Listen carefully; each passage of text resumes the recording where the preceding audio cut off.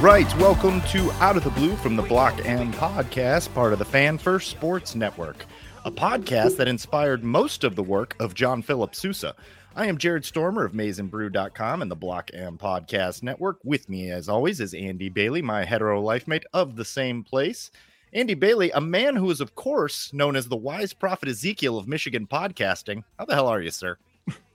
I'm doing well, man. Good to be back with you for a special, dare I say, just in excellent episode of Out of Blue this week. Saying it's special is underselling it. We've got a banger for you incoming. Jake Butt, ladies and gentlemen, two-time All-American, former Michigan captain, current Big Ten color analyst, will be on to talk Michigan State. Excited for that. Make sure you stick around for that interview. We've got some other stuff that we want to touch base on. Any quick hits? I don't think there's anything that's happened since we last potted. That was but a day and a half ago. No, nothing much. Blake Corum has been giving quotes that kind of make me feel like I'm about to be in the Battle of the Bastards scene in Game of Thrones, like just getting me ready for this weekend, but nothing too much going on. Yeah, if there is ever an invasion of some kind, I want to be in battle with Blake Corum, Harbaugh. Like, I'm immediately headed for Ann Arbor. I'm like, look, just tell me what doors I'm kicking in, boys. We do have the Harbaugh quote, if you want to talk about it real quick. Talking about the 2021 Michigan State game, and it was a wise man forgives, a smart man forgets, and a Harbaugh remembers. That's a hard quote, sir. It's like, that's awesome. Like some of the Harbaughisms are all like dad energy. This one is like burn the ships. We're coming for it all. You get warm the cockles of the heart, and then like this, just when a man is in a bunker in war and the shells are bursting overhead, you're like, good Lord. All it's right. Like when he got to San Francisco and he said, we're going to burn the grass to find all the snakes. I was like, what does that even mean? I was like, well, this is awesome. Like, I'm jacked up. I don't know what this is. God, I love hate week. It is indeed hate week. It is great. Not as great as some hate weeks we've had in the past. Doesn't quite feel right when they are going through what they're going through. We will discuss that in the back half of this. But wanted to do a quick little segment here. We're a little past the halfway mark. We've got a bye week coming up after Sparty. Wanted to kind of take stock of where Wolverines are at in the NFL discussion about if we were to run the draft right now. So let's run through this real quick. We'll do our best to take some guesses on who might be coming back and where they might go if the draft were held right now. I perused some mock drafts for this exercise. Mock drafts are kind of pointless this early, but some of them can at least give you an idea of where people are at. There are some clips and some snippets of what pro scouts are saying. So we have a little bit to go on here. You want to start at the top or start at the bottom and work our way up to the top? Let's start at the top. Let's not bury the lead here. Let us not bury the lead. JJ McCarthy currently, if the draft were held today, would be a top 10 pick. I think as high as 4 overall. Can he overtake Drake May or even Caleb Williams at this point, I guess is really the question, but starting to separate as the third quarterback. I don't think he can overtake the top 2. I think if JJ McCarthy is projected to go to the top 10, he will go to the draft. But even if Michigan achieves all their goals this year in terms of team success, if he's projected to be in after 10, I think there's a chance he returns.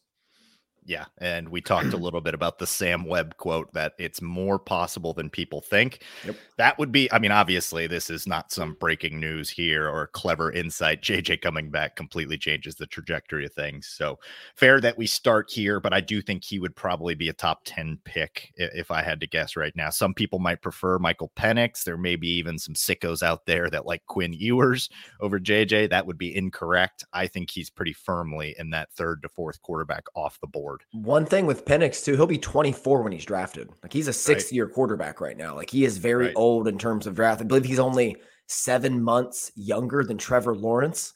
So it's like you're just losing a few crucial years of development there. Yep, absolutely. Second player off the board, if we were to run the draft today, I had it as Roman Wilson. That is not what the mock drafts are saying. I've seen Zinter and Jenkins both in first-round projections. I think I've maybe seen Roman in one. But I don't know. I think just with the position being as valued as it is right now, and Roman Wilson, that size maybe scares you off 10 years ago. But now, you know, like you brought up with that great point about who's catching the most touchdowns, they're all around 6 foot now. So I do think he could go top 20 first round, definitely no later than second round if you were to hold it today. I think it's definitely in the top 2 rounds. It's just such a wide receiver dense class. Like you have Mhm. Malik Neighbors and at LSU, you have Rome Dunze at Washington, you have Keon Coleman, Marvin Harrison Jr., Emeka Ibuka. So it's just like a very dense class. So that could be the reason he falls. But it's also a player too, where it's like, if JJ returns, do you return next year in a lighter wide receiver class as well? Because the wide receiver and quarterback class are kind of the same this year, where they're just extremely kind of uniquely deep. Yeah, but guys do always emerge. Keon Coleman was not projected to be a first round pick until the season started and he Mhm. emerged. So if you're in that top 5 wide receivers and you're a first 2 round guy, they would probably advise you to go, but we'll see with how the rest of the season shakes out. But I do totally agree. JJ coming back and having just Changes it. another monster season. I mean, you could separate in the record books too at Yeah. Michigan with another season. So very interesting one. Chris Jenkins, Zach Zinter, I have rounding out the potential late first round, early second round, or just second round in general picks. Does that sound right? Is there anybody we need to move up? Are those guys too high? No, that's perfect. I mean, the 3 you've named recently with Roman Wilson and these two it's the right area. I think Chris Jenkins could be the second one off the board because of his position. Defensive tackle class isn't as deep. He's going to test just bananas at the combine with what he's going to do. And then Zinter's only going as low as he will because of he plays guard. If he played tackle, like he would be one of the top 10 picks in this draft. But because he plays guard, he'll go a little lower than he should. But some teams will still reach for a guard as good as Zinter, and I still think he'll be the top guard taken in the draft. Is there any potential for folks moving Zach Zinter out to the outside? Because I know there's some talk of maybe moving Joe Alt from the outside to the inside. That's a totally different type of move. Usually you don't see that, but is there anyone that could see Zinter and think maybe he's got some positional versatility? He could, but I don't think you'd mess with it because he's such a good right guard. Right. Like he is just so fluent at that position. It's kind of like what you saw the Colts do. Like I think you do the same thing with Zinter. Like you take him in, you plug and play right away. Yeah, I'm with you. Another name to be mentioned here in round 2, just because I literally read a scout that said he would be in round 2. That was if he didn't come back and we were just using his tape up to this point. And that's Rod Moore. So Rod Moore has some outstanding tape from last year. Obviously, I don't need to tell you that. But you said that you think he could stand to come back for another year just because this year's tape not quite as convincing. It's the tape and the injury concern because he's missed some games early on. He's still trying to get his feet underneath him. Like there's a lot of season left. The important parts of the season are left too. So if he shines out there, like it's going to be understandable where he's drafted. But I told it to you in the offseason. I said he reminds me of Brian Branch at Alabama. And you see what Brian Branch is doing now for the Detroit Lions. Like he just brings that kind of complete game, like where he's as good in coverage as he is the run, like he's put on some weight. He has everything there. Like the tape last year was outstanding. And if he has a strong finish to this season, you could see him taken as high as the late first, early second, because he's just so sharp between the ears. It just remains to be seen if he can fully get back to form before the year's over. For what it's worth, I have this pegged as a guy that does come back. I think Rod Moore would make sense to come back. I think he would come back and be a part of a really, really good defense. Him and Will Johnson solidify your secondary. I think we like what Keon Sabb brings. So all of a sudden you're getting a whole nother year in that kind of a defense. Could be good for him as well. All right, rounds 3 through 5. I've got a huge list of people here. I think this is where the majority of the Wolverines are going to fall in this draft. And that would be historically accurate, especially under Jim Harbaugh. This is where we put a lot of guys into the draft, is this 3 to 5, 3 to 6 range. Guys in this category: Trevor Keegan, Blake Corum, Drake Nugent, Junior Colson, Mike Sainris, still one I want to talk about, Carson Barnhart, Jalen Harrell, Braden McGregor, maybe worth talking about, Ladarius Henderson, one to watch for a riser, I think, could be a very fast riser, and Donovan Edwards. Anybody that you want to move up into this range? Anybody that shouldn't be there? No, I think you've done a really good job establishing this. Like I said, Ladarius Henderson's a riser to watch. I think Drake Nugent, Colson could also be risers to watch in this because Barnhart could return. Sainer still, we should have a discussion about him because I think he could go down just because he's very small. Like it's noticeable on a college field. And like, I think it would be even further exacerbated at the NFL level. It's not a skill thing. It's just the size and durability kind of scares you a little bit. Sure. And I mean, bringing him in as a nickel, I'm not sure how many teams are going to really want to take a swing on that in the 3rd round. Towards the 5th, 6th, 7th round, I think maybe you'll take a swing on that for a smaller nickel, but probably not a border boundary corner, excuse me. No. So yeah, that's one to look at. I totally agree with Darius Henderson, one to rise, and Harrell and Braden McGregor. Anybody that's an edge rusher that has good size, plays at Michigan, going to play in some good games. If you finish strong down the stretch, you can really rise as an edge rusher as well. Yeah, I think Harrell will test pretty well at the combine. And the last name here is a name to watch out for to return, and that's Donovan Edwards, who before the season was being mocked ahead of Corum in a lot of drafts because of what he can bring as a pass catcher and things like that. And I still think it could be one, even if he doesn't have the production this year, he could go high because he brings such an upside in the receiving game. Yep. Nope. Absolutely. Completely agree with that. Blake Corum is an interesting one just because of the position he plays. He's going to be drafted, and I just can't imagine later than the 4th round. He's just, the talent is just too much to let him slip too far. Yeah, and I think this year's doing him a lot of favors. One, he's shown he's healthy with the knee. He looks 110%. And two, he's not having a lot of carries put on his body. So it's not like he's having like a full season. It's kind of more like a half season at this point. And honestly, he should be the first running back taken off the board. Like, I think that should be running away. He's just that good. You and I talked about it in the offseason. Like, when you watch Blake Corum's tape, just from what a running back is reading, what they're supposed to do, there's nothing more you could ask for from that position that he doesn't bring. Even if you don't have a great offensive line, he's going to be able to find seams. Yes. So, I mean, he's going to be just completely team agnostic. Wherever he goes, he's going to be awesome. So, all right, let's keep moving here. Late rounds to undrafted. I think Josh Wallace, Makari Page, Cornelius Johnson fall into this category. Anyone can rise. And I mean, anyone could fall to undrafted. I do think Cornelius Johnson's probably already put enough on tape that he'll at least someone will take a shot on him. I don't see him going undrafted. Josh Wallace just needs to keep doing what he's doing and will probably get drafted. He's got good size, good leadership. He's played for a while, plays cornerback. Makari Page, just probably more the pedigree. He's a highly recruited guy, played well. We've seen a lot of Michigan safeties that didn't necessarily have super flashy college careers go on to be successful in the NFL. Josh Metellus, Jared Wilson. So would just be kind of another in that lineage. And then Cam Good. I'm a Cam Good fan. Very good at football. And I think that he could rise as well. And maybe he goes undrafted, but I just feel like he's going to stick wherever he goes. I think so too. And you have the Brian Monet thing with Cam Good always in the back of your head where it's like, man, Brian Monet put it together and Cam Good looks better than that. So I'm with you on that one. Makari Page, another name that should return, I think, and like really help solidify the secondary. The COVID year, man, just always throws you for a loop when you're looking at these guys because more often than not, they could return. Technically, Blake Corum could come back. He's not going to. I can say that with 100% certainty. He's not going to, but he could. Like, that's how weird the eligibility is. And we're almost finally away from that. There's still going to be a couple more classes where you got to kind of delineate who's staying and who's going based off that 1 year.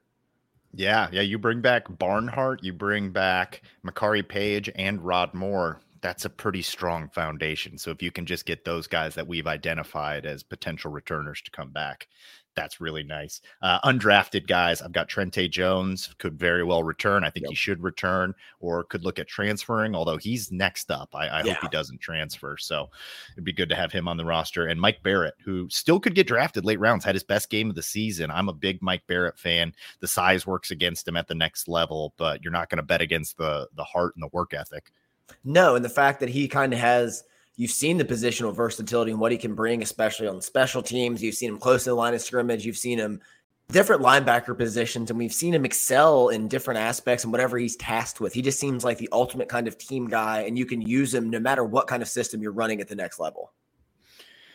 Totally agree. Anybody that we missed here, I'm sure there's somebody that we've missed that is eligible that could still go, but I think we hit them all. Yeah, I'm trying to run through my head. There's always going to be a weird one. Like, Jamon Green went last season. We just didn't really see that one happening. Maybe he knew the time was passing him up. But there'll be somebody that goes, and you're just kind of like, well, okay. But I think we have it nailed down for the most part. I'm with you. This was a fun exercise. We'll check in on this as we get closer to the end of the season. But for now, on to Hate Week. This is what we are here for. We signed up for it, and another fellow Michigan faithful and fan. But a little bit more than that, Big Ten color analyst Jake Butt is joining the show now. Please enjoy that interview we recorded yesterday with a Michigan legend. All right. We are privileged, nay honored, to welcome back to the show two-time All-American, former Mackey Award winner, former team captain, Michigan legend, Big Ten color analyst, and one of America's finest living men, Jake Butt. Jake, thanks for taking the time today, man. And that's a hell of an intro, man. I'll hang out with you guys anytime. Excited to join the show. Excited to talk some ball. Got some fun games this weekend. Man, seriously, let's get into it, man. So let's start at the top here. This is a Wolverines podcast. We've won 19 consecutive Big Ten games, matching the longest streak in program history. Could you just wax poetic for a moment on what you've seen from this Michigan team over this recent stretch and what it takes to reach this level of consistency that they found now? Yeah, I mean, when you say recent stretch, you kind of have to go all the way back to 2021. And it's, to me, from talking to guys, it seems like seeds were planted then, and they've been watered and been able to flourish since then. I mean, you go back to that year and Michigan enters the season unranked. A lot of even Michigan fans thought maybe they need to move on from Coach Harbaugh and, 0.2% chance to win the Big Ten title. And it's funny because with all that pressure, it seemed like instead of resisting and like almost even trying harder, they just kind of let go of the outside noise. I think they just said like, F this, man, it's just us in the locker room. It's just us in the coaching staff, and let's trust it. And of course, the leadership, I think, has been one of the biggest pieces of growth that they were missing. To have Aiden Hutchinson on that side of the ball, to even have Cade McNamara, he was a perfect guy for the job in terms of just providing stability. Hassan Haskins, what he did, the leadership on that team was what elevated them in a time of like uncertainty and turmoil. And then those leaders helped last year's leaders, Blake, Ronnie Bell, right? This year, you have great leadership. I mean, the good thing is for Michigan is the best players are the hardest workers. Like I heard Aiden Hutchinson couldn't keep him out of the film room. It's the same thing with Blake this year, even coming off his injuries. And there's this psychological aspect of it where, no one gave Michigan a chance in 2021, but they beat Ohio State and they won a Big Ten championship. And then there was a divide where, some people said, well, great, Michigan's the number one team. Well, other people said, hey, man, you have to beat Ohio State and Columbus. You only did it once. And now they did it. Now they did it again in Columbus last year. And now you're entering the season where, people are picking with confidence Michigan to win a national title. To me, I think they're the number one team in the country. And I really think right now they're playing like a team that still remembers that TCU game last year. They told us they would learn from it. They told us. Everyone says that, though. Everyone, now it's a thing where players stay out and they watch the other team in the confetti. Not always do they actually do the things necessary to improve upon it. This team has on both sides of the football. I think a big piece of this is JJ McCarthy has taken that step that we were all hopeful to see. And the scheme with Sharon Moore, they're letting him air this thing out. That will benefit them down the stretch of the season, man. They can run the ball on anybody, but if you want to win a national title, they need this JJ McCarthy to continue the rest of the season.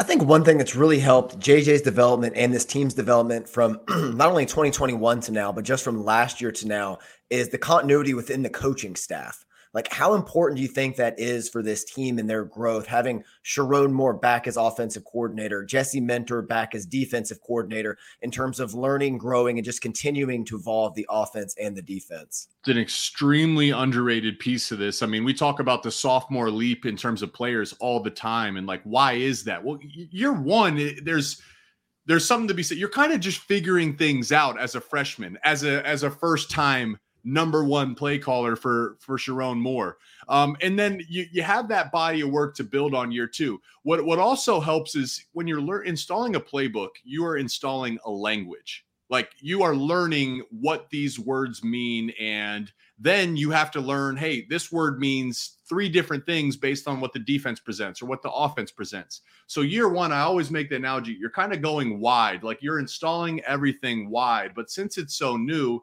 you can't go too deep. Well, year two, everything's already been installed. The foundation's been installed. So then you can go deep. You can add those wrinkles. And that's what you're seeing. This offseason, it wasn't any huge leap on the defensive side of the football. It was like, hey, man, we got to work on our tackling angles at time. That's what killed us. Maybe we take the ball away a little bit more.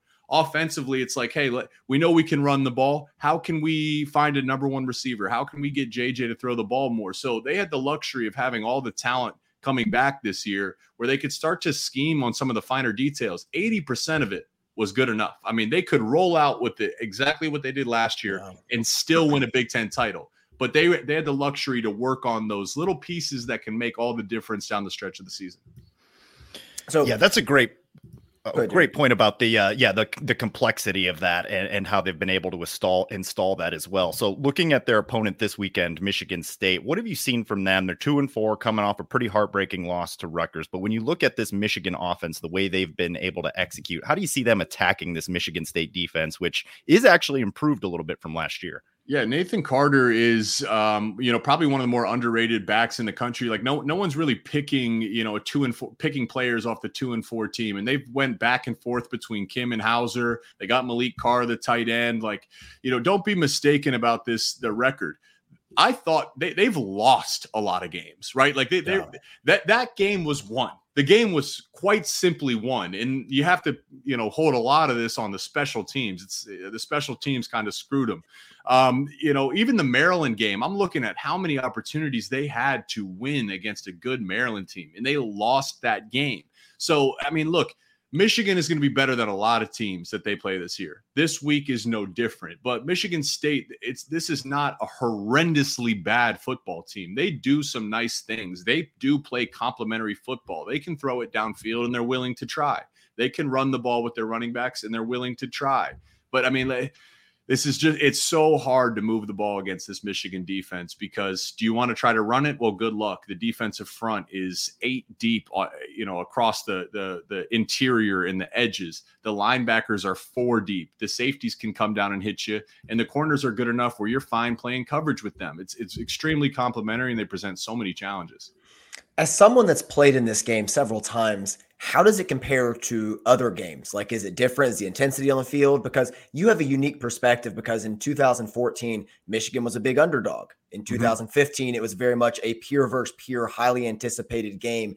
And in 2016, Michigan was the big favorite. Is there any different in preparation, feeling, or anything surrounding this rivalry game? So everything you just said is something that is a factor in any game every year, except for Michigan State, because look, Ohio State, there is an surrounding aura of respect between the programs. And listen, look, I was part of that 2013 game. There was a fight on the field. So don't get me wrong. Like, you're still going to get in a fight against Ohio State, but there's still respect. Whereas Michigan State, the first word that comes to mind always is hatred. Yeah. And I don't say that as a bad thing, to be honest with you. I like the emotions of football, and hate is a beautiful emotion when it comes to football. Now we got to avoid crossing the line like what we've seen in recent history as well, for sure. Let's make that very clear. But this is a game where records don't matter. And from that hatred, here's what we know about Michigan State. Their season will be made if they can beat Michigan. Everything else doesn't matter. Those guys in the locker room are telling themselves, if we can beat our rivals, who cares what else happened, man? That's the sweetest victory that they can pursue, and they're going to try to pursue it this weekend.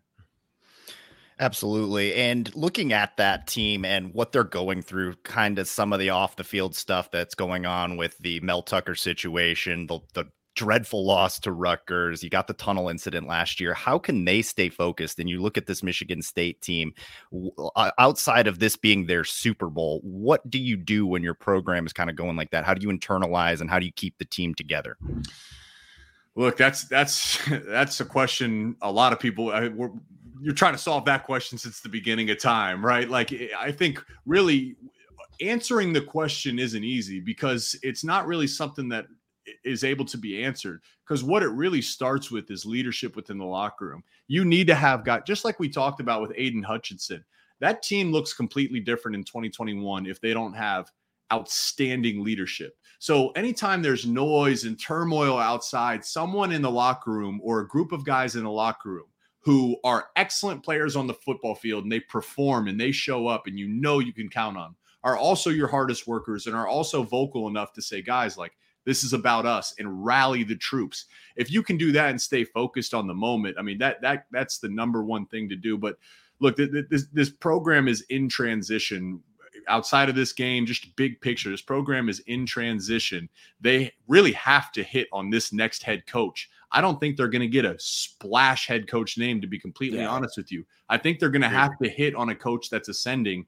Mark D'Antonio, what he did so well, it's not like he had 5 stars all over the roster. He was getting the 2 and 3 stars and then developing them. And he was identifying them as underrated guys on sale as 2 and 3 stars. And then he'd develop them and he would instill this will. No one was better at getting his team to feel disrespected than Mark D'Antonio was with Michigan State. And I think they've gotten away from that in recent history. So that's another piece of this. The number one thing, win. If you can win, that's the number one thing. And the tough part is coming off that game last week. When you have a win in your hands and it falls out, that can be very, very deflating. Jake, now that we have you here, we have to talk tight ends before we let you go. It has to come up. So what stands out to you about Colston Loveland's development, specifically as a blocker, and the way AJ Barner has acclimated himself to this offense, which is highly demanding for tight ends in both the passing game and the blocking game? Colston, I really think, has the chance to be one of, if not, he's in that conversation to be one of the best tight ends to ever play at the University of Michigan. He checks every box to me. I mean, I saw him in the spring going into his freshman year, and there's a nuance to route running. Like a corner route in the playbook is a straight line up to 10 yards, and then it's a 45 degree to 25. But that's not football. A good route runner knows how to make that corner route look like an out route, or the corner route looks like a sit versus zone. They have feel. They know how to win versus smaller bodies but quicker bodies, or bigger bodies like a linebacker but slower bodies. That's Colston, man. He knows the art of running routes, and he's got soft hands, and he's got a great feel. And his blocking, I think he put on some weight this offseason because I think the blocking has taken a pretty big step forward, which only benefits him. The good thing is he had AJ Barner come in. And it's not just AJ, it's how Michigan has approached the transfer portal. AJ was a captain at Indiana, right? He's a leader. Yeah. What a valuable thing to have as a veteran presence in a room where your best player is still a sophomore and still learning the game. So what AJ does is he kind of fits that Luke Schoonmaker type body type, where he's more of the why. He can block, he can mix it up with his hand in the dirt. So certainly Colston can do that as well, but he's also an extremely valuable route runner and pass catcher that they complement each other. Colston is a great route runner, great pass catcher, and he can block. AJ is a great blocker and he can run routes, right? So it makes it really hard for a team to stop. Jake, you'll be on the call for Nebraska Northwestern this weekend. Definitely going to have to check that out. We also have Penn State, Ohio State this weekend. So 30,000 foot view. What do you expect to see out of that game? And what kind of separation do you expect to see happening in the Big Ten after a pretty eventful weekend? To be honest, I don't see much separation coming out of this game. I think it's going to be an extremely close game. I think these are two excellent football teams. The fact this is on the road makes things interesting because Drew Aller's numbers at home versus on the road, he's two different quarterbacks. James Franklin's teams have struggled on the road. They've struggled versus ranked opponents. But as I've looked at this, man, I've called 2 Penn State games. I've called an Ohio State game.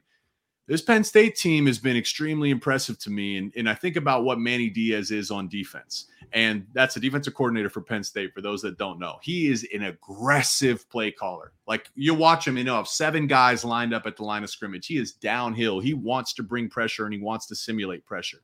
Ohio State has to have a plan for pressure. Here's why. McCord is also 2 different quarterbacks. When he has a clean pocket, it's about 70% completion rate, about 11.5 yards per completion. When he's under pressure, that goes down to 37% completion rate and less than 2 yards per completion. Those things complement each other. You see what I'm saying here? Manny Diaz wants to bring the blitz, and they average 4.5 sacks per game. They're good at getting home. McCord struggles when he has pressure in his lap. So it's on the Buckeye offensive line, which I think is the weakest part of their offense. It's on the running backs and tight ends to have a plan for pressure. Because if you do, as we know, though I love Johnny Dixon and Kalen King, I love the secondary of Penn State, no one's really going toe-to-toe to dance with Marvin Harrison Jr. and Ibuka for 4 quarters. I think that's the number one key. And, on the flip side, Drew Aller, man, this is why they brought him. Sean Clifford's an underrated quarterback. He won a lot of football games. But Penn State brought Drew Aller, the 5-star, in for this game to help elevate their program to the next level. It's not a career-defining opportunity. You have a bunch of football ahead of them, but man, a win right here is a potential huge chance for him to get his career rolling in the right direction. Certainly going to be a big weekend in the Big Ten. Speaking of the Big Ten, sir, you've been doing outstanding work with the Big Ten as a color analyst. You've been incredible on every call that I've been able to check out. Tell us a little bit about what you got going on. Where can we find your work? What's next for you? Yeah, thank you guys. Yeah, so I mean, I'm active on social media and I interact with people and I love it. You just search my name on Twitter, Instagram, TikTok. I'm on there. Literally reach out and make a comment, ask questions, and I'll respond to it. So I have fun with that. All over the Big Ten Network. I have a daily show at 2 p.m. Eastern called Red Corner, Blue Corner with a former Ohio State linebacker who's currently working at NBC, Joshua Perry. So we also take fan questions. It's kind of like a fan interactive show. It's a great time. So the biggest thing is I'm a lucky one. I'm just kind of a regular person that gets, that played football and gets to talk about football for a living. So I like to interact with everybody. I'm a fan of football. So if you're a fan, reach out to me and we'll make have some nice conversations. He's a man of his word. That's how we got him on the podcast today. Just reached out and a couple hours later got Jake Butt, All-American, two-time All-American, sitting across from him. Two-time. Make it twice. Yeah. Thanks for chopping it up with us, man. We really appreciate it. And as always, go Blue. Bring them home, baby. Bring them home. It's time. Bring them home. Let's go. All right. We'll see you guys later. Thanks, Jake. Later, man. All right. We are back. We are righteous men. College football remains very good. Special thank you again to Jake Butt, one of the all-time greats, for coming on. Love chopping it up with that guy and just his insights, man. Just one of the best doing it right now. Let's be real about it. It's awesome to see how much better he's gotten too, because we were talking off air about how fast the game felt to him when he was calling the Hawaii-Michigan game last year, his first time in the booth. And just you can feel the comfortability, the way he talks about the game, the way he just, kind of carries himself in the public atmosphere now. It's awesome to see a rise happen that quickly, because normally it takes years. Yeah, absolutely. And we didn't prep him with questions. He said we can go any direction we want. The dude was just ready for whatever we threw at him. So consummate professional. Thanks again to Jake for joining us on that one. I mean, next time we're going to rank Tarantino movies. He said anything's on the table. So come on here. We're going to talk about The Hateful Eight for a little bit. You got a 45 minutes set aside. I need your thoughts on Walton Goggins. Jake, please go.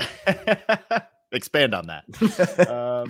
Before we get into our Michigan State coverage and our picks, one Wolverine in the NFL I wanted to touch on, and that is DJ Wandrago Turner, because Wandrago is a superior name. I don't know why he's going by DJ. If you've got that baller of a name, that is fire. You need to be using that. But Wandrago has been shut down through 6 weeks, not really being talked about. We haven't talked about him a ton on this podcast because, to be honest, Cincinnati hasn't been very fun to watch. And I'm not going to sit there and grind through all their defensive tape, but I was able to watch a little bit of it. This is last week's numbers. He's had 144 coverage snaps, 15 targets, 5 receptions allowed. That's only 43 yards. He's allowed no touchdowns, and he's batted down 2 balls, 42.4 passer rating when targeted. Already looking like a shutdown corner. And I don't know that we have to take the L on this. I think we just thought it might take a little while, but did not expect him to come in and be a shutdown corner immediately for the Bengals.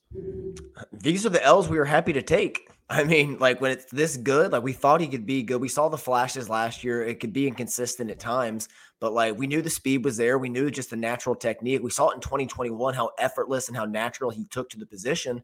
So, I mean, I think we were right in our assessment, but he proved us wrong and just kind of expedited the process. So I'll take that one. Yeah, happy to take that. We remember he had the 40-yard dash time of 4.26, which we were like, is someone just a little jumpy on the gun there on the timing machine? Because that is moving, but it's translated, man. He's been outstanding, and I'm going to have to tune in for more Cincinnati games, especially on defense, to watch Wandrago next to Dax Hill. That's a lot of sauce. That's a lot of sauce in the secondary. It's a lot of sauce and it's a lot of speed. And honestly, I'll take it, because I got so sick and tired of watching so many Patriots games just to keep up with Michigan players. All right, let's talk Skins game here. I took an L in the mid-bowl, but I was able to salvage some dignity by beating you in the Skins game. We redrafted for the second half of the season. I have JJ passing touchdowns. There were 3 of them. You had Corum touchdowns. There were 2 of them. This was, by the way, kind of a fun little matchup until later on. Yes. Roman Wilson there is that got me 2 for the receiving. You got Roman Wilson in pass or JJ passing yards. So that got you 2 because he went over 200. Blake Corum rushing yards, again, didn't go over 100, so I only got 1 point there. You got Josiah Stewart, half tackle for loss. Yeah, let's round it up, give you a point. Let's go. I had Mike Sainris still, who had the pass broken up on the that led to the interception. Mason Graham, I think, had the 2 tackles for loss, right? Only had 1. Okay. So we'll reduce that to 1 point for you for Mason Graham. I had Braden McGregor. He took a 0 on this one, and Will Johnson. I wish there was a point awarded for avoided at all costs, because they certainly avoided Will Johnson. No points for Will Johnson. And then this is where I ran away with it. Rod Moore with the pick got me 4 points, and you had no JJ rushing touchdowns. And then we are the funnest of the day. We each drafted a youngster, and I got Tyler Morris, and you got Samaj Morgan. You got me by 1 point. Yeah, because Tyler Morris had 54 yards. So by our roundup rule, you got the point. I was like, are you kidding me? By 4 yards. It didn't matter, though. Rod Moore won you the week. Exactly. So, yeah, I like this redraft. I think that things evened out a little bit on this one. So we'll see how the second half unfolds. Sir, shall we get into our Michigan State coverage? Been waiting for this one, man. Like, I get excited for every team preview, but like when it's hate week, no matter if they're down, they're up, they're in between, like there's always just a little something extra I feel in the air. This Michigan State preview is brought to you by the people at Autograph. We're excited about this next announcement. Tom Brady and the team at Autograph have just announced the release of a game-changing new app that recognizes Michigan fans for their acts of fandom. The Autograph Fandom app gives you access to all your favorite Michigan content, fan challenges, and exclusive rewards for diehard Wolverines. All for doing the things you already do, like listening to this podcast. Head over to the Apple App Store and search for Autograph Rewarding Fans and download it for free today. Because look, Tom Brady asked it of you, and you need to respond. All right, it's hate week, sir. One of our favorite weeks of the year. Like we said at the top, it feels a little down, but that is not going to stop us. We're going to get these jokes off. We're going to have a couple laughs at their expense, and we're certainly going to enjoy what should be a drubbing. Michigan is favored by 24.5 points, minus 3,000 on the money line. So Vegas seems to agree with us and a lot of the Michigan faithful that this won't be much of a contest, but they're still going to roll out the ball, sir. So let's get into it. This is Michigan State Super Bowl. This is everything on the table. This is a way to immediately wipe out and remove all sins, wash them from the season. You beat Michigan, you play spoiler, you put all the pressure on the Wolverines. Like, you have nothing to lose. You can just play free, let your hair down. You haven't beaten a Power 5 team this season. What do you have to lose? That's their mentality coming in. They want to muck this thing up. They want to just play spoiler, ruin the year. They want to they are Scrooge on Christmas. They want nothing to do with this. That's all their whole goal is here. They're wearing the all black. Like, everything is on the table. This is a kitchen sink game for the Spartans. You know the quote from Nick Saban where it's never date someone who has less to lose than you? One of my favorite quotes. It's a great quote and it rings true. And this kind of feels a little bit like that quote. I was reminded of it because we're playing a team with absolutely nothing to lose that's going to give it every single thing they got. They're filled with vitriol and hatred. We know that from how they responded at the end of the game last year. There really is nothing for them to lose. So we're going to get their best effort. I don't really want to comment on like the extracurriculars more than I already did there, but like there's probably going to be some pushing and some shoving in this one. It's definitely going to be emotional, even if everything we're hearing from the Michigan side is everything you want to hear going into a game like this, and that they are focused, they are ready. I do tend to believe them, but we've been watching football long enough to know that this one gets emotional. Exactly. This is a veteran Michigan team, and Team 144 has done one of the best jobs I've ever seen at the collegiate level of always playing yourself. Not only playing your competition, but playing yourself. Like, that's why they're able to just stay up, not play down to the level of their opponent, and put everybody away before the fourth quarter. They're just focused on what they have to do and executing at a high level. And if they can continue to do that against Michigan State this weekend, it's going to be a runaway. But Michigan State wants to bring them down into the muck, make this a dirty, sloppy, mistake-filled, penalty-filled game, and then they're going to have a chance to play upset. So let's look at their offense. They're coming off a loss in one of the more cursed games you'll ever watch against Rutgers. The team's kind of a mess on offense. Quarterback position is up in the air. There's not really an offensive team identity, and they have not beaten a Power 5 opponent. So I have to imagine the Michigan defense looking at this Michigan State offense like Bielema looks like a platter of breakfast ribs. I mean, that's what you have to think about. This is one of the worst Michigan State offenses I can remember. I don't know if 2019 was worse. You at least have to go back that far to start looking at a few of these. Just the indecision, the uncertainty across it. Jay Johnson's lost all rhythm as a play caller. They try to establish Nate Carter in the run game, but they don't have enough steady passing game at the quarterback position or the weapons outside to play make. Because, I mean, you think back to this team just 2 years ago, and you're dealing with Jalen Naylor, Jaden Reed, Kenneth Walker, a young Keon Coleman, like just weapons all over the place. And now you're looking at Malik Carr. Does that really scare you that much? Nathan Carter? Yeah. Does that keep you up at night? And it does not. Let me go ahead and spoil that for you. Yeah, I'm with you on this one. It looks like it's going to be Katin Houser at quarterback instead of Noah Kim. When I first looked at the name, I could have sworn it was Caitlin, just missing an L. But if he is in fact missing an L, no worries. We're going to hand him a big old fat L this week. Hey. But Katin Houser does look a little bit better than Noah Kim from what I saw at Rutgers last week. That's not saying much because Noah Kim, my goodness, just not inspiring confidence, was one of the lowest graded passers in the Big Ten. But this is a huge step up in competition for Houser. I mean, we already played Rutgers, so we have an idea of what their defense looks like and what we were able to accomplish against that Rutgers defense. Transitive property does not exist in college football. I understand that, but it gives you something to compare upon. So what is he going to be able to do against this Michigan defense, especially if they can't get Nathan Carter going, who's averaging 4.7 yards a carry? Decent threat out of the backfield, Nathan Carter is, but like we were just alluding to, not a Kenneth Walker type of talent by any stretch of the imagination. No, and a few of Michigan State's fatal flaws on offense feed right into what Michigan does well. I mean, this is one of the worst teams in the country at allowing tackles for loss. They, on average, allow 6 per game, which is just kind of staggering to look at. I believe the worst in the country is 8, so they're really towards the bottom in that one. And the other one is, where'd my stats go? Oh, there it is. They are one of the worst third down teams in the country as well. They're 101 in the country on third down conversion. So I think a lot of the issue is they get in third and longs. And because they can't really run the football, they fall behind the downs. They don't stay on schedule. And then that just makes them have to force and do something on third down. And when you don't have the playmakers around you, it just makes it even more difficult. The most basic stat, the ones we like to look at, scoring offense, scoring defense, they are 109 in scoring offense, 111th in rushing, and 70th in passing. We're actually tied for 70th with passing offense, but it's how you get there, I think. That needs some the efficiency and attempt numbers matter. Yeah. So there's some context required for that. But also worth mentioning here, one of the most penalized teams in the country, top 5 most penalized teams in the country. So they beat themselves a lot, particularly on offense, things like holds, turnovers on special teams. So I would expect those to continue in this game. They're going to have to play nearly flawless to keep it close. They have to play absolutely flawless in order to pull the upset. They haven't shown the propensity to do that. No, they're number 125 in the country in turnover margin at -4 on the season. So great. Definitely not what you want to see. And like, I know a lot's been made about Houser taking over, but he and Kim are like eerily similar because the offense is just very much has a governor on it. Like they're not trying to go down the field because they're just trying to like just methodically work their way down, dink and dunk, and ease the pressure on what the quarterback has to read. So on the season, Houser is averaging 6.5 yards an attempt. Kim averaged 6.8.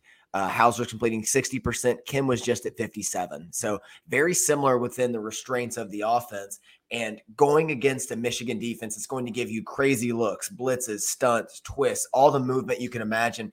I just think Houser's going to be overwhelmed. If you're going to try and dink and dunk your way down the field, that essentially saying you're playing a ball control type of offense, you need to make a lot of conversion. There's going to be a lot of third down attempts that have you need to run. convert. Yeah, exactly. You're going to need to be able to run to get into third and short, third and manageables and stuff like that. And that just doesn't sound like a plan of attack that even a much more competent offense would be able to execute against this Michigan defense right now. So I think they're going to have to get weird with it, some trick plays. Absolutely. I think you have to take some shots. I really do in this game. So I would not be surprised if they try to take the top off, look for mismatches, maybe try to pick out Keon Sabb in this one and see if you can get one early, keep this thing low scoring.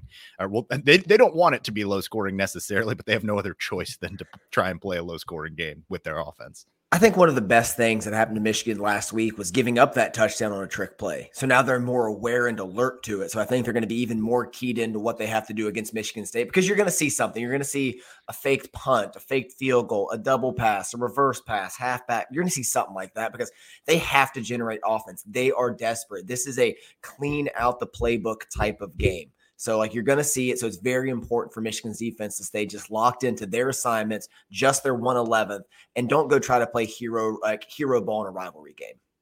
Absolutely. Don't play hero ball on either side of the ball, particularly on defense. Stay with your man, stay on your assignment, and you should come out victorious. Let's move over to the Michigan State defense. 61st in scoring defense, slightly actually improved from last year in a lot of categories. Not hard to do with where they finished last year, particularly as a pass defense. They were like one of the worst 5 pass defenses in the country. I forget exactly where they finished, but 114. There it is. Yeah, they were number 114 pass defense. Not great. So they gave up 26 touchdown passes last year. Oh, yeah, there it is, 114 in the country. They are currently number 57 against the pass. So that is dramatically better. That is a huge jump up. But nonetheless, I don't think that they've really fixed a lot of those problems that they had in their secondary. I think a lot of that is due to the competition that they've faced. They did face Washington already, which is the number 1 passing offense, but it didn't go well. And it didn't go well. So what are they going to be able to do against the running attack of Michigan? And have they really figured anything out in the secondary? Or is it just going to be they're only doing all right against the medium passing attacks of the Big Ten, and then the better passing attacks are absolutely exposing them? Yeah, against Washington, the Spartans gave up 713 yards of offense and 536 through the air. So outside of Washington, though, with that, drastic number, and they're weighing it down, they've actually done really well. And they've done it by emphasizing the strength of their defense, and that's the front 7. So Cal Haladay and Aaron Brule are solid linebackers. We've been hearing about Cal Haladay, it feels like a decade now. And Zion Young is a really good edge rusher. But like against bigger offensive lines, skilled receivers, it seems like the blitzing and that kind of Don Brownish gimmick kind of falls apart from the outside in, as you're going to get more man coverage and the lines can hold up against 6-7 man pressures. And then as the secondary falls, the interior falls, as they have to adjust course. And it's going to be interesting to watch how they do this against Michigan with the receivers like Roman Wilson, who you just can't single cover across the middle. Yeah, watching those edge rushers versus our tackles is going to be a fascinating matchup. Jake Butt was just alluding to the improvement that we've seen from our tackles, and this will be the first real test since we brought Ladarius Henderson in and moved Carson Barnhart over to right. So certainly will be something to watch there. Their third down defense, they're number 3 in the country, which is actually pretty impressive. So once we get to third down, let's see what we're able to do and how we're able to move the ball on their defense. Keeping it third and short is going to be key for the Michigan offense. Don't get into a ton of third and longs. Stay on schedule. Stay on schedule. That's where they excel.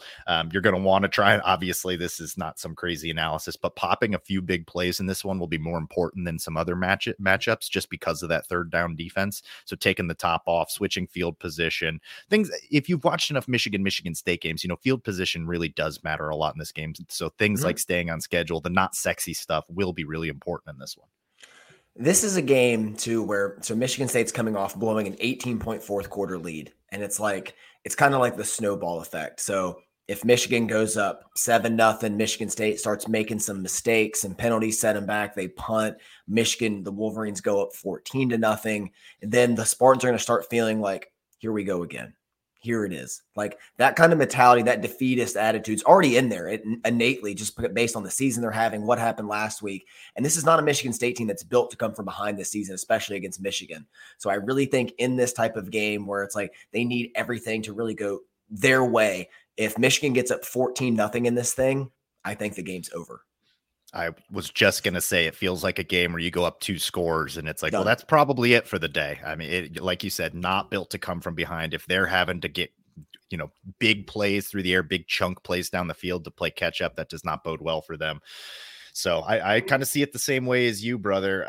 Number 21 in red zone defense as well, which kind of goes to we need to get a big play or two in there, because if you're getting down into the red zone, they can stiffen up a little bit. So a couple big plays for our offense will go a long way in this one. If it's early on, like you said, and it's Roman Wilson, 7-0, big play right off the top, you can probably predict a big day and a Michigan spread cover.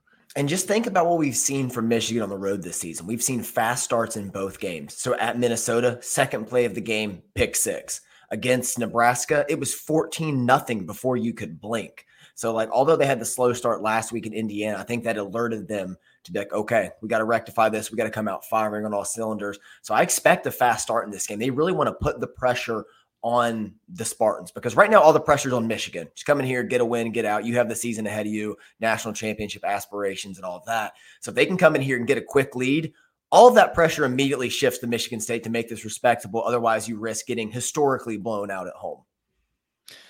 40% chance of rain on Saturday. They had some issues with their special teams handling punts and some of their execution on special teams in the rain. So another thing to keep your eye on. I would absolutely adore another trouble with the snap. We were able to celebrate that last year in person, in attendance. Yeah, another trouble with the snap, and Michigan scores on that. I think I could take another 6 to 12 of those and I'd be just fine. It does help, makes it feel better, heals some previous wounds of ours. So we just screamed and our whole section started laughing. It meant something to me, man. That was awesome. Absolutely, man. All right, let's get into it. Swing player, man of the match on offense and defense, and your score prediction. So swing player is kind of the guy I'm just hoping for the game, right? Yeah, that's what we were referring to it as before, but somebody that could swing the game. You can go offense and defense if you want. Oh, yeah. Swing player for this one. I'm going to go with Cornelius Johnson in this game. He's been known to show up in rivalry moments, most notably Ohio State. He actually scored the final touchdown of the Michigan State game in 2019 as a youngster back then. So that seems like it could be the one. Michigan hasn't run a lot of just straight 9 routes on the outside, and CJ is deceptively fast. I think you could see some tests like that to really see what this defense can do. But my man of the match in this one, it's going to be JJ McCarthy. McCarthy has never historically played well in these games. I mean, 2 years ago, you had the plays to Andrel Anthony, but you had the costly fumble on the mesh exchange with Corum. Last year, he was fine, but it was very much just under control. Don't screw it up. Let Blake Corum carry us to victory. So I think this is going to be a big JJ McCarthy game. Defensively, let's keep it in the front 7. Let's take that 6 tackles for loss allowed per game, and let's bump that up. Those are rookie numbers. Let's get to double digits in this one. And as much as I want to go with a hometown guy, somebody that grew up in the rivalry, how can I pick anybody but Mason Graham right now? Give me Mason Graham just to wreak absolute havoc on this. They've not seen a defensive line like Michigan's. They haven't seen an offensive line for that matter.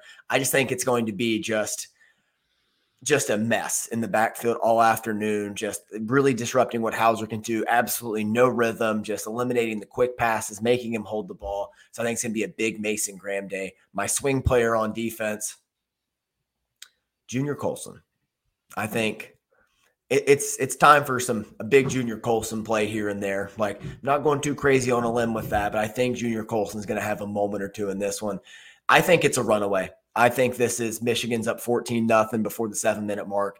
I think Michigan State's going to struggle to move the ball up and down the field. They're going to do some crazy things. I went crazy in writing this weekend, our round table, and put it in paper. And I'm just going to double down here. It's arrogant. It's probably going to come back to bite me. I have bet this line. I'm taking Michigan in a historic fashion, 59-0. Oh my God. I mean, adjust the britches, but I mean, that's going above and beyond that. I need to adjust my brain. I've been lowballing so much, but I've been saying 45-7, and I've lowballed some games. So it's all right, see if I can go over. My man is here to do a lot. Playing is not one of the things he's here to do, I see. I like a lot of what you said there. My swing player for this one's going to be Donovan Edwards. I think that was the first of many that we saw last week. Thought about going with him for my player of the game, but I think it'll be more Donovan Edwards' good game. Goes above 50 yards rushing, maybe above 50 yards receiving, a touchdown or two in there. I could certainly see him having his way with this secondary, particularly once he gets beyond the linebackers. Swing player on defense for me, I was also going to go Junior Colson, so I will mix it up a little bit. Let's go Makari Page here. Been quiet in that secondary. Haven't really called his name a lot, which doesn't necessarily mean bad things for a safety. Sometimes that just means they're doing their job, but I think that he could be in for a pick. I think he's the only guy in that secondary that hasn't donned the turnover buffs yet, so it's his time to get a pick in this one. As far as my man of the match on offense and defense, I'm sticking with JJ McCarthy. I've done that ever since we started doing this. I'm not going to go away from that. When you're talking about a potentially historic season and the record on the line and the history of Michigan quarterbacks against Michigan State under Jim Harbaugh, I think he's due for a big game as well. So I'm not going to get off of that train now, even though Blake Corum's probably getting at least two tutties in this one as well. On defense, I think it's going to be Will Johnson. I think it's going to be Will Johnson. Michigan native for a lot of the things that we said that they're going to have to do in this one, either if they get behind and have to come back in this one, which they're definitely going to be behind at some point, they're going to have to throw the ball and they're going to have to try and get creative with it. We saw Will Johnson bait the quarterback the other week into that throw, and I expect similar results this week against Caden Hauser. I think he'll bait him into one. Pick sixes have been coming out of the olive jar, so maybe another pick six. Would not hate it. And my score a little bit more conservative than yours, the 59-0, but that's to be expected when you go full Super Saiyan here. I'm going to go Michigan 45, and I am going to go Michigan State 14. I think that they will score. They're the first offense to score 2 touchdowns on us. I think one will be late game, and I think one on some weird trickery. Something stupid's going to happen. Stupid's going to happen, and they'll get one. Maybe 45-10. You're right about that. I don't want that because that would be the first one, wouldn't it? That would be the first team to score 14. Yep. Yeah, Minnesota scored the most on us in a single game. They scored 10. I just don't know that they would kick the field goal is kind of why I went with that. They're going to go for broke if they do happen to get some type of turnover, some situation, something weird happens and they're able to get 14. Look, man, this game, it looked last year. We should have absolutely housed them last year and we weren't able to do it. And this game gets weird. It's on grass. It could be raining. It could be weird. The game makes me nervous. It's not like the Ohio State game. I think I'd probably be a little bit more bold in my Ohio State prediction right now than I will in this weird game that I just kind of want to get out of healthy and move on to the next one. I think the biggest reason I feel so confident to give such an exuberant prediction is because of like what I talked about earlier, where this team just plays themselves. Like this Michigan team feels very dialed into who they are. And they have just been just shown a propensity to always be the consummate professional. Like we're going to show up, we're going to handle business, we're going to kick your ass for 3 quarters. Business is booming. And then we're going to send in the reserves, and they've been doing a hell of a job as well. So it's high. I understand that, but it's just like I feel so confident what we're going to do at the line of scrimmage. This isn't a trap game because last week you still have some things to clean up. It's a state championship game. Your point on grass is well taken. Michigan's 3 losses the last couple of years have all come on grass. The last time we've won on grass was 2021 Penn State. So that would be a nice kind of narrative to put to bed in this one as well. It could get messy out there. I think that favors Michigan. I'd love to see all the native Michiganders have a big game like Makari Page, Donovan Edwards, Braden McGregor, Carson Barnhart, Rayshawn Benny, Will Johnson, all from the state. So it means a little bit more to them. So I'm going to change my swing player. Give me Braden McGregor. Give me the Michigan native in his last state championship. Ooh, I like it. I like it a lot. Braden McGregor. That's a really good one. I think he's going to have a big game. That's my guy. I love that I predicted a 30-point spread cover and you're like, seems a little conservative. I was like, what is this? Okay, I'm over here with Ronald Reagan. Like, all right. Been called a lot of things in my life. That's a first. Yeah, I mean, it sounds, it is arrogant, but I mean, from the product we've seen on the field and what Michigan has done and given the disarray in Lansing and what they're dealing with and just the overall lack of talent on the roster, like, do you think we're being out of pocket? No, I mean, we just went through this entire thing. There's nothing that I could talk myself into for Michigan State finds a way to win this game. If you were going to talk yourself into that, you would just have to go with the history of weirdness. But this team is a long, long way away from Kenneth Walker. They're far, far removed from the 2015-16 era teams under D'Antonio. So it's just a different team. They really, really are struggling right now. The execution's not there. So no, I definitely can't talk myself into an upset. We both just predicted the cover. You're hammering the cover this week. So yeah, it's going to be a beatdown. I don't really see any way about it. I wrote in our doc, like the only way I could see Michigan State winning, there's a lot of ifs that have to fall into place. So they have to control the line of scrimmage against arguably the best offensive and defensive lines in the country. They have to create on trick plays, which Michigan just kind of got exposed on last week, but also alerted them to a flaw. So they're going to be more prepared for that. Force the Wolverines into turnovers and penalties. Something Michigan has not done either of this season, like the least penalized team in football and have one of the best turnover margins in football. And Michigan State has to hold up in coverage. This team gave up 536 yards to Washington, like easily. I mean, that was basically through 3 quarters. So it's like, can you hold up against JJ McCarthy, how dialed in he is now, and like with the statement he wants to make here? So I just can't see all of those things happening in one game.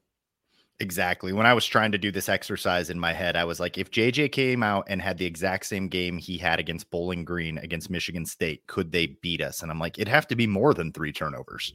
Yeah. Like it really would, in order for them to beat us, because we would just start pounding the rock. I don't trust their ability to stop the run either. So we are really going to have to help them out in order for Michigan State to win this. Fun stat. Jim Harbaugh is undefeated at Michigan when he's +1 in the turnover margin. Never lost. Pretty important. Pretty important, sir. All right. Before we get out of here, let's look around the rest of the college football landscape. What do you have your eye on in week 8, sir? Yeah, so I got our games broken up into 3 tiers again. I have our go to a pumpkin patch game. Let me know if any of these games stand out to you. I know you're a sicko like me, so we watch some pretty obscure football at times. So our go to a pumpkin patch games are UCF versus Oklahoma. I mean, Gus Malzahn's doing some fun things in Central Florida, but I just don't think it's going to translate to Norman. Army versus LSU. Need I say more? And the first to 10 bowl, Minnesota versus Iowa. The last time I checked, the over-under was set at 32.5. Who you got in that one? I've got me doing something else. Keep it in split screen. These 3 games are something to keep an eye on. Like it could be good or it could be a blowout. I have Oregon going to Washington State to take on Cam Ward in kind of just the last man standing. Like, I mean, Washington State, that is, like, they need to win this game. If they're going to stay alive, they can pull an upset here and really just play spoiler to Oregon and land Danning. Other game is Duke versus Florida State. If you've watched Florida State more this year, notice Jordan Travis is kind of erratic. Like, it's just kind of like you get the full, it's kind of like Makari Page at quarterback where you get Keon Sabb at quarterback where you get like the really good play and then like what the hell was that play? And they happen a lot, but definitely an exciting team to watch. Duke looking to pull another upset or for complete an upset because they were so close against Notre Dame. Other game to keep in the split screen, Arizona State versus Washington. Very sneaky trap game. It's in Seattle, but Arizona State did beat Washington last year. The Huskies coming off one of the best wins of college football last week. Very emotional. So be interested to see how they rebound. This game should at least be close for a quarter or a half, if not the entire game. Watch it anywhere. Do not miss these 3 games this weekend. Penn State versus Ohio State at noon. I mean, need I say more? Like 2 future opponents. Going to learn a lot about both teams in this one. Big Ten could be on the line, so tune into that. Tennessee versus Alabama. It's a loser leaves town match. Both teams have 1 loss on their schedule already. Alabama's at least is out of conference. Tennessee's isn't. So it's like, need to get it together here. Need to get this one. Keep the win train moving if they're going to do anything this season. And Utah versus USC. Can the Trojans bounce back against a Utah team that maybe Cam Rising's never going to play for this season? Like, I'm kind of starting to give up hope. Like, it's been teased every week and he's never been out there. But tune into that one because Kyle Whittingham teams, even without a good quarterback, can get the job done. It's a tough matchup for USC, and they could really, really fall out of some conversations there. Who's your pick in Penn State, Ohio State?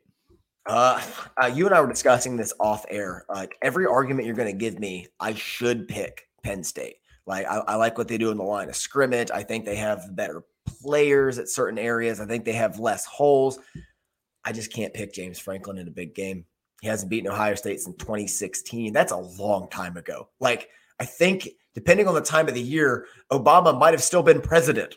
Like, that is that long ago. Like, I can't trust him in big games. It's in Columbus.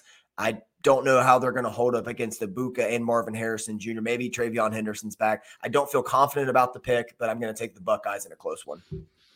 Yeah, I was leaning Penn State and didn't feel super confident in it. You've kind of talked me into it. And my reasoning being is that Drew Allar's never faced a team even close to Ohio State's competency level on defense. And I'm not the biggest Ohio State defense guy, but this is a dramatic step up in competition for him. We just don't know yet. And they can't really run the ball. They're running attack. I mean, I can't wait to get into the Penn State versus Michigan matchup. I think we match up pretty well against them because we're going to be able to slow down their rushing attack. So can they run the ball on this Ohio State team?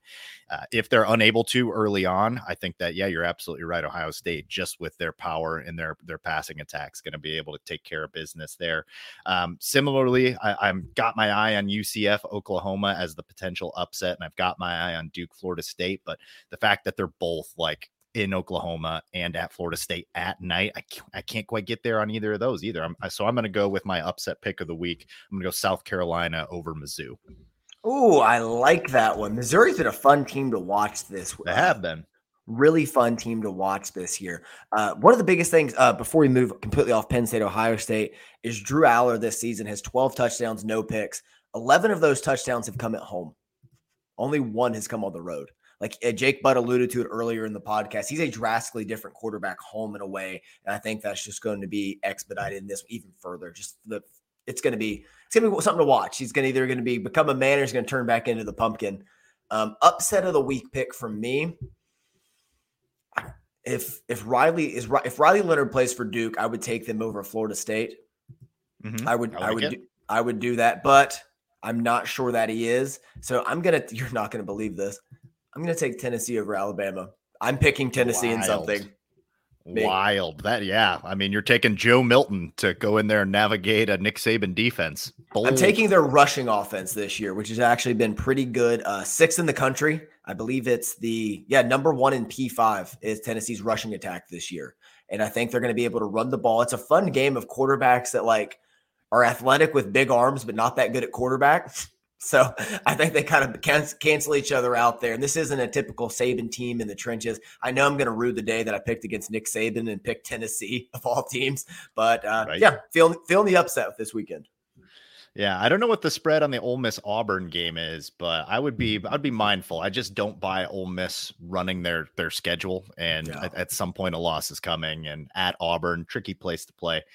Could be interesting, but yeah, fun weekend of college football ahead of us. We've got hate week for us. We're going to know a lot more about the Big Ten after Penn State, Ohio State, and how those guys are going to match up against Michigan. We are getting into the absolute eye of the storm for college football. There's no place I'd rather be, no person I would rather navigate it with, sir. That is going to do it for us on Out of the Blue. Thanks again to Jake Butt. Make sure that you like, share, subscribe wherever you get your podcasts, whether that's Spotify, Apple Music, or wherever. I'm Jared. That's Andy. This is Out of the Blue, and we'd like to remind you that wherever you go, go blue.